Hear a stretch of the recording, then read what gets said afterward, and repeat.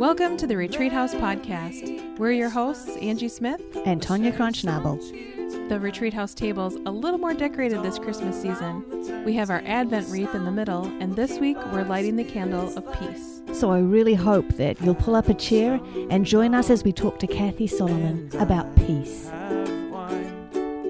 We are back from being on location and back at the Retreat House table today. And we're very excited to be here, and I am especially excited to be looking across the table at my dear friend Cathy Solomon. As we explained in our little intro, the way that Angie and I got to know each other was through this very intensive Bible study that we did for 2 years, and Cathy was the very gifted and knowledgeable and amazing lady who led that Bible study for us for that 2 years. And so we are very excited to hear what the Lord might have for us today. So, Cathy, is there anything you'd like to tell us about yourself? Well, thank you so much for the introduction and being invited to the table. This is a delight for me to be here and to be sharing this time with you. And I feel like I just took a knee and received a blessing. So thank you so much. About me, I introduce myself through my life role to walk alongside others in their personal and spiritual formation. And that's what I enjoy doing as well. I've been married to my husband, Jeff, for 30 years, and we have 4 kids, 3 that have come from my womb and 1 who's come into the family through covenant. So it's delightful to have children who are pretty much on their way of being grown up. Our youngest just turned 20 about a month ago, and so that describes some about me. And as you've said, I love to be in the Word, and I love to be gathered with others in fellowship and around the Word of God. Amen. Yep. So we're talking about peace today, and peace is something that you've been sitting with, been studying, that God has been revealing it to you in different layers, in different ways, I guess, like a greater, deeper understanding of it. So let's talk about what peace is, and then what does it have to do with Advent? As I was sitting at your dining table about a month ago, and you had mentioned that you were going to be doing an Advent series and invited me to be part of that, and rattled off the words of Advent: love, joy, peace, hope. And if I'd be interested in doing one of those, I just immediately said peace, which surprised me somewhat that just jumped right out of me, because usually I think about things a little bit. And part of it really, I think, just segues in from your first series that you were doing on calling, and then into that word. Over the past months, I've been taking some time to reflect and try and unlayer or sit before the Lord with open hands in an aspect of calling and saying, what is my name before you, Lord, and how am I living into my name? And as some people talk about living into your name, they say that the Lord might give you a name, like, for example, in the scriptures, Barnabas, also I'm going, that wasn't his given name. I can't remember what his given name was, but that they called him Barnabas. So his name was changed to really reflect who he was, or even like Saul and Paul, Saul and or Paul. Abram and Abraham. Yes, Jacob. Yes, Jacob becomes Israel. And so first I just was kind of asking the Lord, okay, my name, Cathy Solomon. Years ago, I was given a Precious Moments mug that had Cathy on it and the meaning of my name, which is pure, and then an acronym of words coming out describing Cathy, and I think it was care and admirable and trustworthy, and I don't know, but it did not land on me at all. I just never enjoyed looking at this cute little Precious Moments mug that I had around the concept of pure. And I think it was just this sense of pure to me meant someone who is self-righteous and holier than thou and beyond reproach. And that's not me. That's not any of us. Yes. You're in good company there. Right. So it was a little bit like, I don't like the meaning of my name. Yet in also a few months before, Angie, as we had been talking, and you threw out to me the idea of a series around refining, and you had invited me to be part of that. And same thing, as you said that, refining, I thought, oh, what in the world would I have to contribute to that? And I sat down, I think it was the next day, with a young woman who I mentor, and brought this up to her saying, oh, I've been invited to do this. The topic is refining. And she just looked at me and said, that fits you perfectly. Yeah, that feels funny to me that you think that it doesn't. So let me put this back to you. In refining, how did you see that to fit with me? The way that I've seen refinement is after you graduated from seminary and really wanted to be where the Lord wanted you to be, really wanted you to serve. You really wanted to serve Him in the place that He had for you, and it wasn't happening. And it wasn't happening, and it wasn't happening, and it wasn't coming, and yet you remained open-handed about it. And the way that you continued to seek Him, even though it wasn't even that you weren't getting the answer that you wanted. It appeared to me like you weren't getting any answer. It was like a wilderness period, which I always think of a wilderness period as being a time of refinement.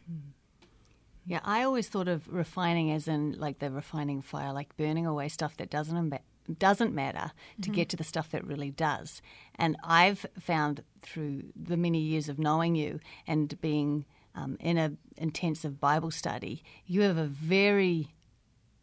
a gift at gently showing people how to burn away what doesn't matter, to find what it is that really does speak to you, that really does matter. And for people, that's different. See, before that Bible study, I didn't realize how hungry I was for the Word until other stuff got burnt away, so that then I was able to go, wow, I've discovered.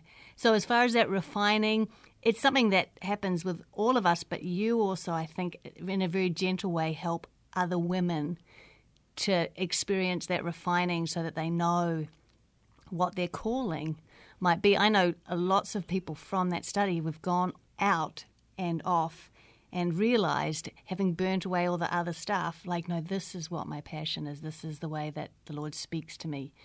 So that's just another way of, I don't think it's necessary, like it can have negative connotations, but it doesn't necessarily have to be. It's just a burning away of what doesn't matter to really see what does.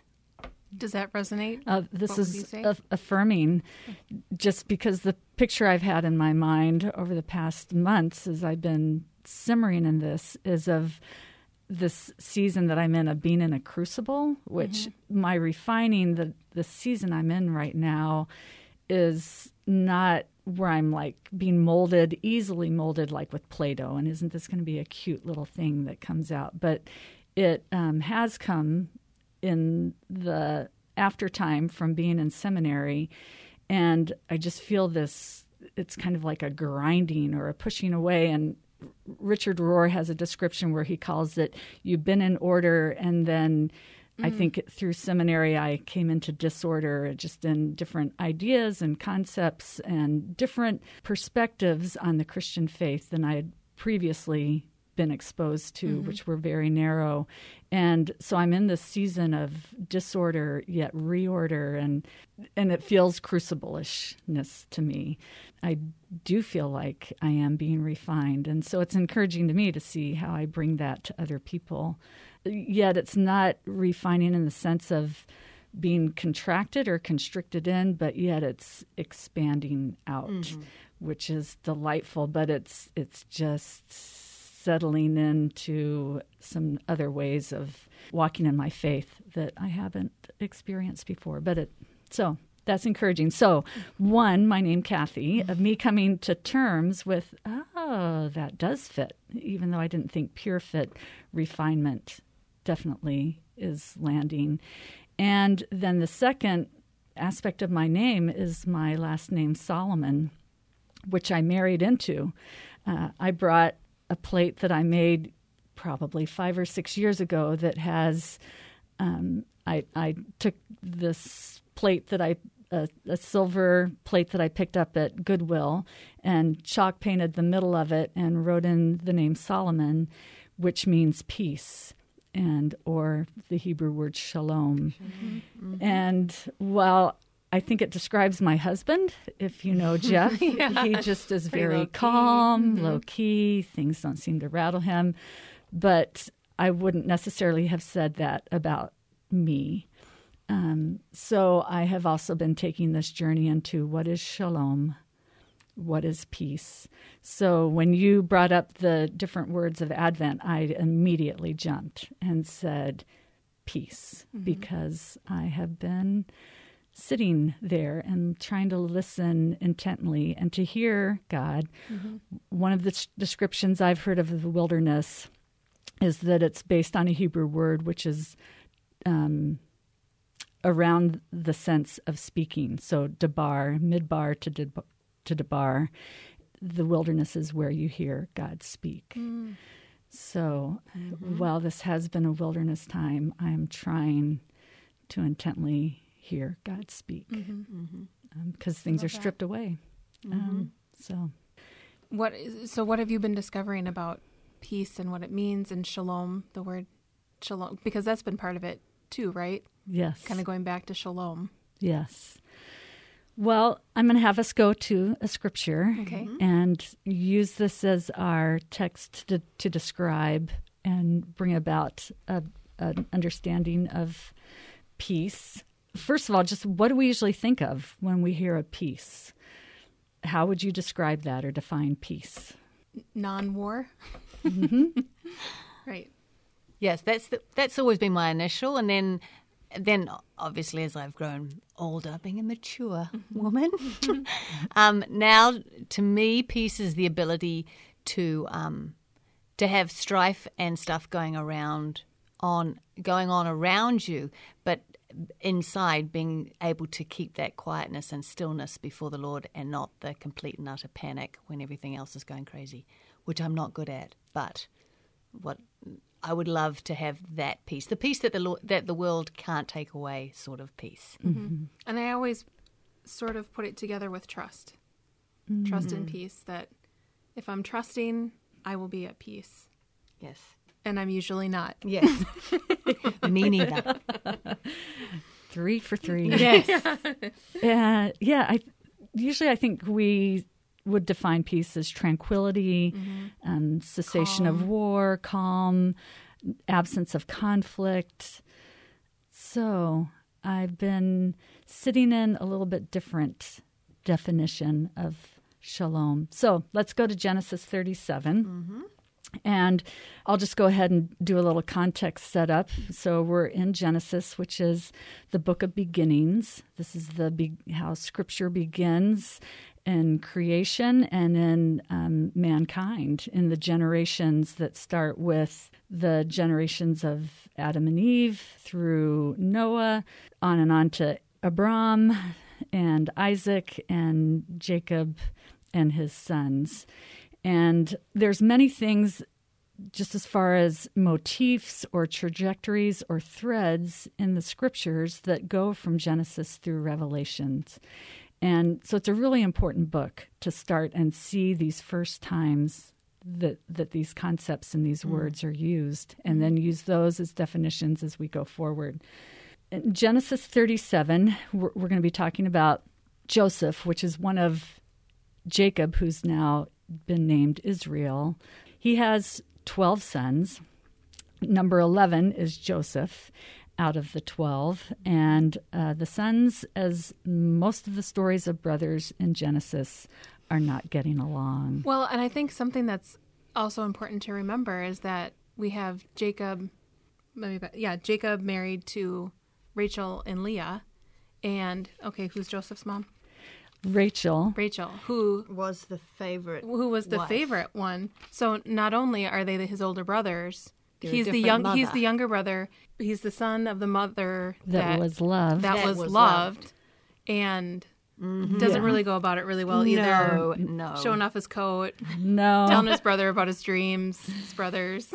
Yes, you will bow to me. I saw it in a dream. Mm-hmm. Yep, that's the Joseph. Yes, so we've had Joseph, we know his brothers hate him because he's had these dreams saying, in one of my dreams, I'm reigning over you, and which makes the brothers hate him more. Mm-hmm. And in the second dream, he says, oh, by the way, the whole family is bowing down to me, including my dear father who loves me, Jacob. And gave me this coat. Yes. Mm-hmm. And which adds to the brothers not liking him and not being at peace with him.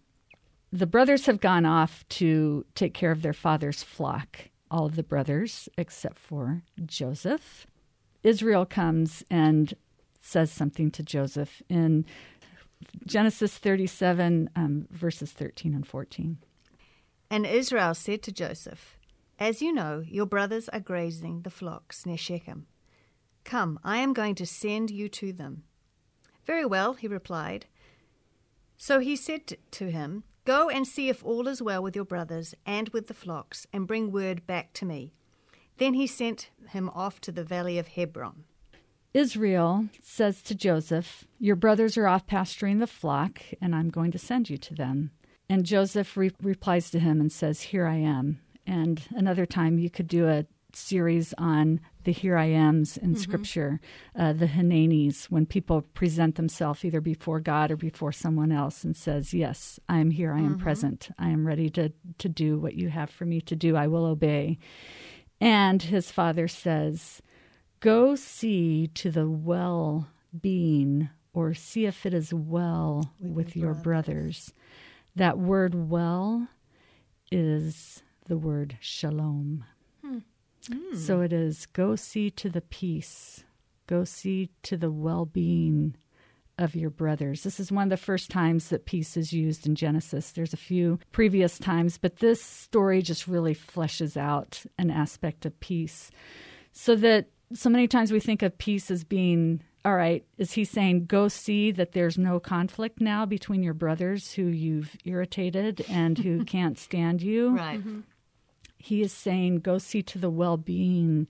Shalom is also translated as wholeness, well-being, completeness. So just to move a little bit and say, shalom is seen to the wholeness of others. There's this broken relationship that Joseph has with his brothers, and now his father, who should have really kind of been tending to the wholeness of his family, sends Joseph into a place. He sends the son that he loved to the brothers who hate him. Jacob. So he's sort of sending him into the den of lions. Exactly. Mm-hmm. He's not sending him to a safe place. Mm-mm. He says, go see to the well-being, to the shalom of your brothers. The text goes on to say that he heads out and he meets up with a man. And the man asks him, what are you seeking? Which is also one of the first questions that we come across in Genesis. There's just some wonderful questions that are asked by people, either by God in different situations. For example, in the garden, when Adam and Eve eat of the tree that they were not supposed to eat, God's first response to them is, where are you? Where are you? He doesn't say, what in the heck have you done? You are in so much trouble, but he says, where are you? So it can be also a fabulous study to go and look at some of these first questions in Genesis that are asked. And this man asks him, what are you seeking? And he says, I am seeking my brothers. Now, that could be that he's leaving out the shalom, that he's saying, what I really want is my brotherly relationship. Not sure if he's kind of deleting, I've got to go seek to the wholeness of my brothers, and I really don't want that. All I really want is for them to accept me and to love me and be part of the crowd. But either way, the story unfolds for chapters and chapters and chapters about how this seeking to the shalom of his brothers, how Joseph lives into that. As we know, his brothers are debating whether they're going to kill him, whether one wants to restore him, or whether they're going to exile him, which also those are themes throughout Genesis that happen with brothers. Either they're killed, as we know in Cain and Abel, or they're sent away, or Reuben is asking for restoration here. But he gets sent away and becomes a slave in Egypt. And just through his story in Egypt and being first in Potiphar's house, he sees to the shalom of that house. It talks about how God had favor upon him and things went well in Potiphar's house as Joseph was there until Potiphar's wife got involved. Yes. Yes. Tried to get involved. Yes. Right. And then lied about it. Mm-hmm. Yeah. Yes. Yeah, it's interesting to think about that word peace and how Israel told him to go to the peace of your brothers and how the Lord ended up using that.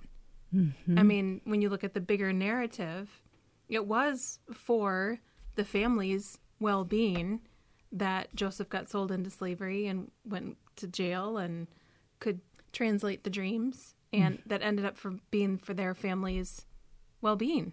That's interesting. Over time. Right. Yes. Yes. So immediately it doesn't happen. But this whole journey of him being sold into slavery, of then going into prison, and then helping interpret Pharaoh's dreams and say, okay, he not only brings wholeness eventually to his family, but to the land of Egypt through this famine. Yes. I've learned a lot about peace from Joseph and this idea of seeing to the wholeness of other people compared to trying to look at situations and say, this situation is broken and it's a mess.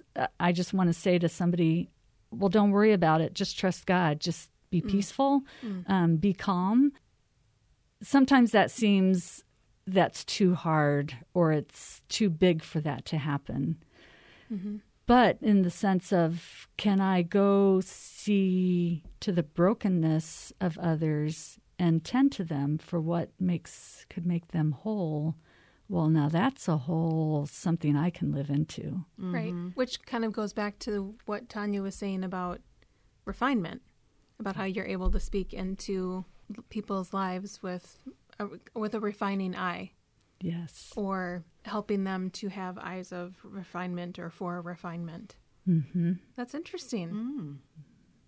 New Testament, the Greek word for peace, I think that just fits very well into, so what does peace have to do with Advent?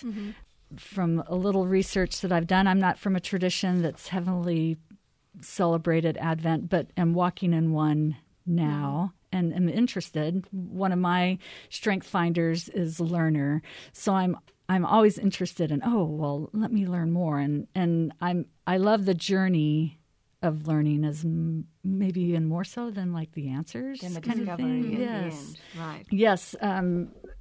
Let's go to Luke chapter 2. Because that's where peace, the Advent peace, is grounded in the story of Christ's birth. 2:1-14. In those days, Caesar Augustus issued a decree that a census should be taken of the entire Roman world. This was the first census that took place while Quirinius was governor of Syria, and everyone went to his own town to register. So Joseph also went up from the town of Nazareth in Galilee to Judea, to Bethlehem, the town of David, because he belonged to the house and line of David. He went there to register with Mary, who was pledged to be married to him and was expecting a child. While they were there, the time came for the baby to be born, and she gave birth to her firstborn, a son. She wrapped him in cloths and placed him in a manger, because there was no room for them in the inn. And there were shepherds living out in the fields nearby, keeping watch over their flocks at night. An angel of the Lord appeared to them, and the glory of the Lord shone around them, and they were terrified. But the angel said to them, "Do not be afraid. I bring you good news of great joy that will be for all the people. Today in the town of David a Savior has been born to you. He is Christ the Lord. This will be a sign to you. You will find a baby wrapped in cloths and lying in a manger." Suddenly, a great company of the heavenly host appeared with the angel, praising God and saying, "Glory to God in the highest, and on earth peace to men on whom his favor rests." When the angels had left them and gone into heaven, the shepherds said to one another, "Let's go to Bethlehem and see this thing that has happened, which the Lord has told us about." So they hurried off and found Mary and Joseph and the baby who was lying in the manger. When they had seen him, they spread the word concerning what had been told them about this child. That's amazing to think about what that would have been like for the shepherds. We had talked about that when we talked about hope last week, about they were the lowest of the low, and that's who the angels appeared to, and then had this great proclamation about glory to God in the highest, and on earth peace to men on whom his favor rests. Yes, it is amazing. And this story also sets up that Jesus, his birth is not during a peaceful time. I mean, the context is that the Hebrew people, the nation of Israel, they are in their land, but they are under the rule of the Roman Empire. So instead of being exiled out to Babylon or to Assyria or taken somewhere else, they are back in their land, but they are not free. They are ruled by someone else. And even as I always read this story and I'm just bewildered that Mary and Joseph go to Bethlehem with all the rest of the relatives. Right. And when it's time for her to have a child, there's nowhere. And it's family. Yes. Right? Yes. They couldn't kick anybody else out and find a spot for the poor, very young, very pregnant Mary. Well, and then you think about Jewish custom of hospitality. Right. And that was it that crowded that there wasn't room? Or were they that ostracized for what was happening that they, could be. She was pregnant with, God's baby and people didn't believe that? Yes, so they're in a situation that's not peaceful, one in the time where they're living, and two around the circumstances of Christ's birth, of Jesus' birth. And so the announcement gets said to the shepherds outside of Bethlehem, not to the town of Bethlehem, saying, all right, all these angels show up saying, glory to God in the highest, and on earth peace, on earth shalom. The Greek word for peace is irene, and it's probably a verb that comes from a word that means to join. So to join together. So in a sense, somewhat of linking with the idea of shalom, of like wholeness, mending. Of join is bringing together. Wholeness means that things have been broken, right, to be made whole. Right. So to join, also just different ways it's translated as exempt from war, harmony, accord between individuals and between God. And yet my husband the other day, as we were talking about this, said, gosh, so many times we read that as, okay, now there's going to be tranquility on earth. But what if it is that now there's peace? Now peace has been born on earth, just like John talks about the light has come into the world. So that's why we have the Advent candle of peace. It's from this passage. It's from the angels' proclamation. It's from their message of peace is coming. And later on in Luke, there's a series of stories that I think just exemplify how Jesus brought peace.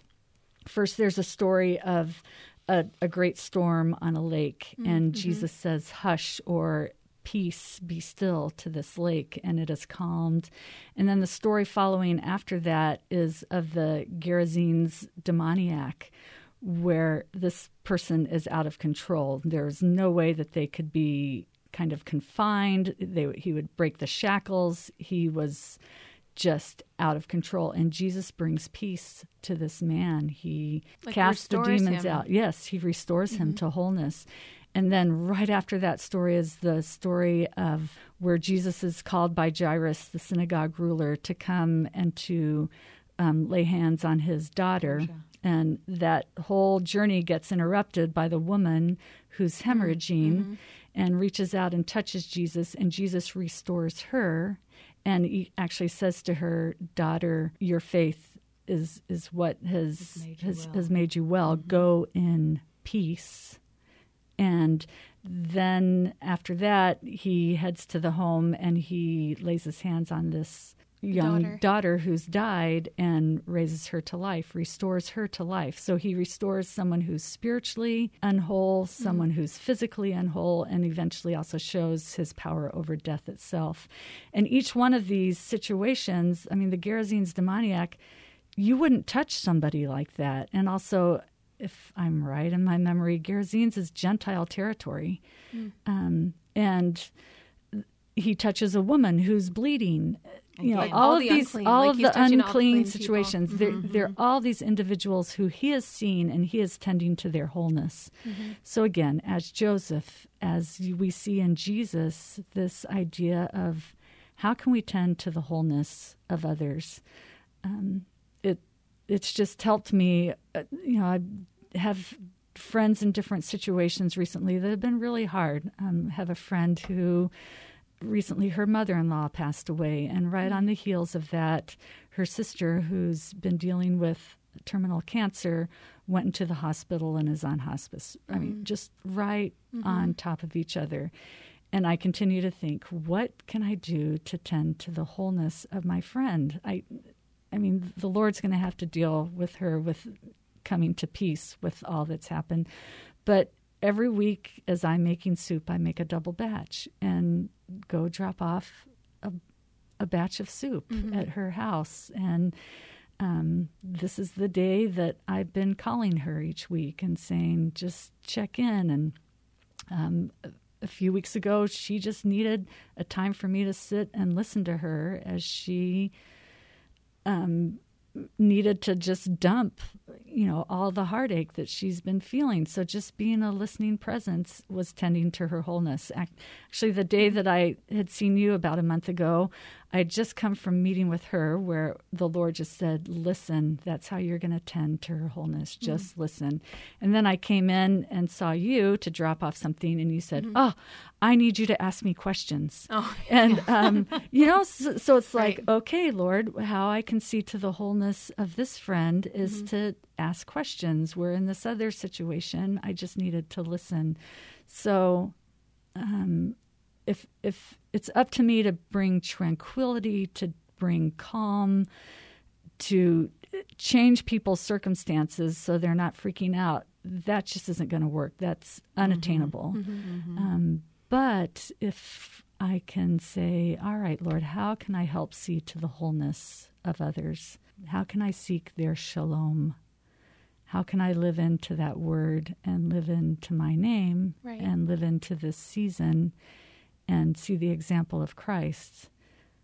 Well, that's something doable. That's something doable. Well, and what I love about that is that Solomon, like you said, is your married name, and that it's your covenant name.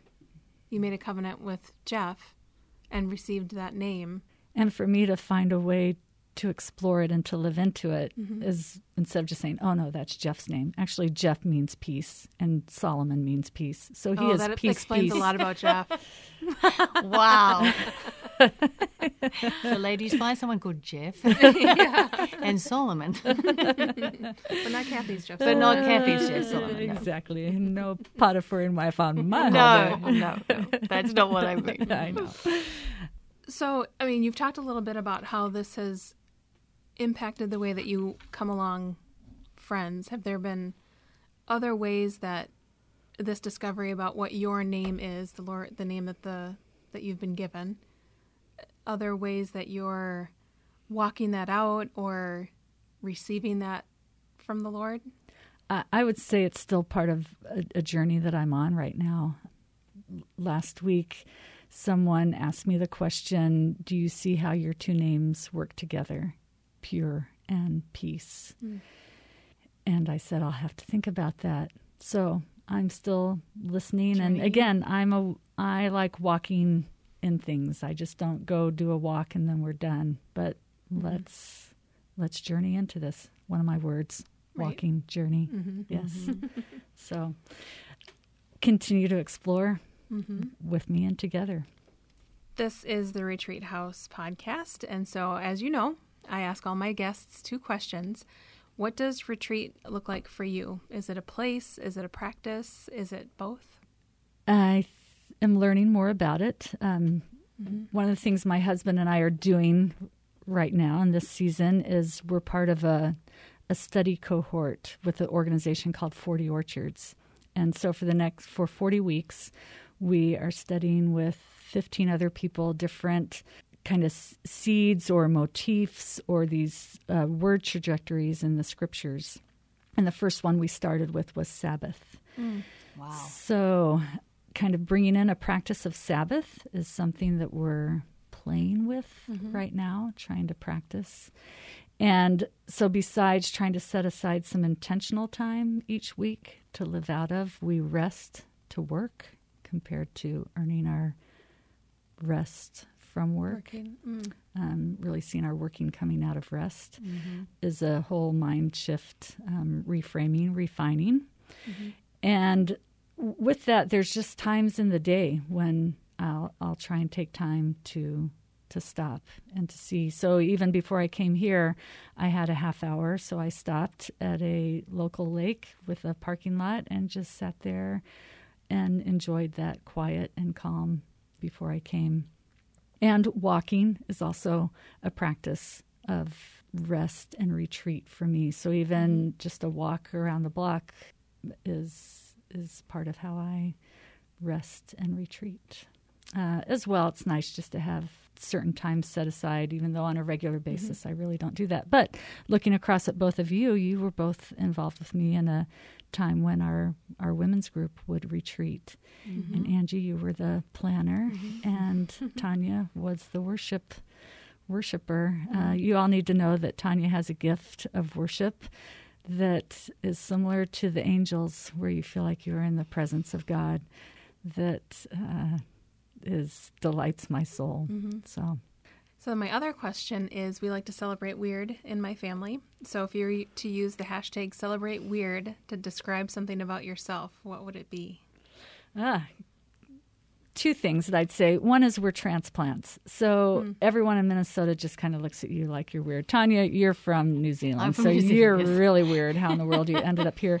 But I'm from Arizona. Jeff's from Colorado. We met in California. We've lived here for 27 years. So that's weird for Minnesotans that we live here. And the second thing is my husband is an engineer. And so when questions come up in our house or around our dinner table, there's usually, before we go to Google and ask Siri about something, we take this time to say, well, let's stop and think about that. How could that be? So our kids just kind of joke that they were raised with this inquisitive mind. Recently, just over the Thanksgiving break, my youngest was home. And one of the things I did recently was make limoncello from scratch. So peeled lemons. Oh, my goodness. Added some liquor, and you let it seep, and you get limoncello. Add a whole bunch of sugar water to it. But I'd put it in the freezer, and we had this whole discussion of, is it going to freeze? Is it going to break the bottle? And what would go into that? Let's just take some time to think about that. So we're a very geeky, science-minded family about how could things be. So that's great. That's weird. So, Cathy, I think that you've chosen a great scripture to kind of lead us out. So before you read the scripture, I just want to thank you for coming on the podcast and not only sharing your journey, but sharing all of these great, like all the nuggets of knowledge that you've picked up along the way about peace and shalom and the process that you've been on, and the way that that's informed what peace means then in Advent, and giving a new light into the Christmas story too. So thank you so much for coming on. Thank you for having me. And I'll close us with this blessing from the Gospel of John, chapter 14, as Jesus is saying his last words to his disciples before he goes to the cross. Jesus said, "Peace, shalom, wholeness, I leave with you. My peace, my shalom, my wholeness, I give to you. Not as the world gives do I give to you. Let not your hearts be troubled, neither let them be afraid. Peace. Shalom. And so this Christmas, I hope you'll take the time to come on down to my side of town, 'cause you're a friend of mine.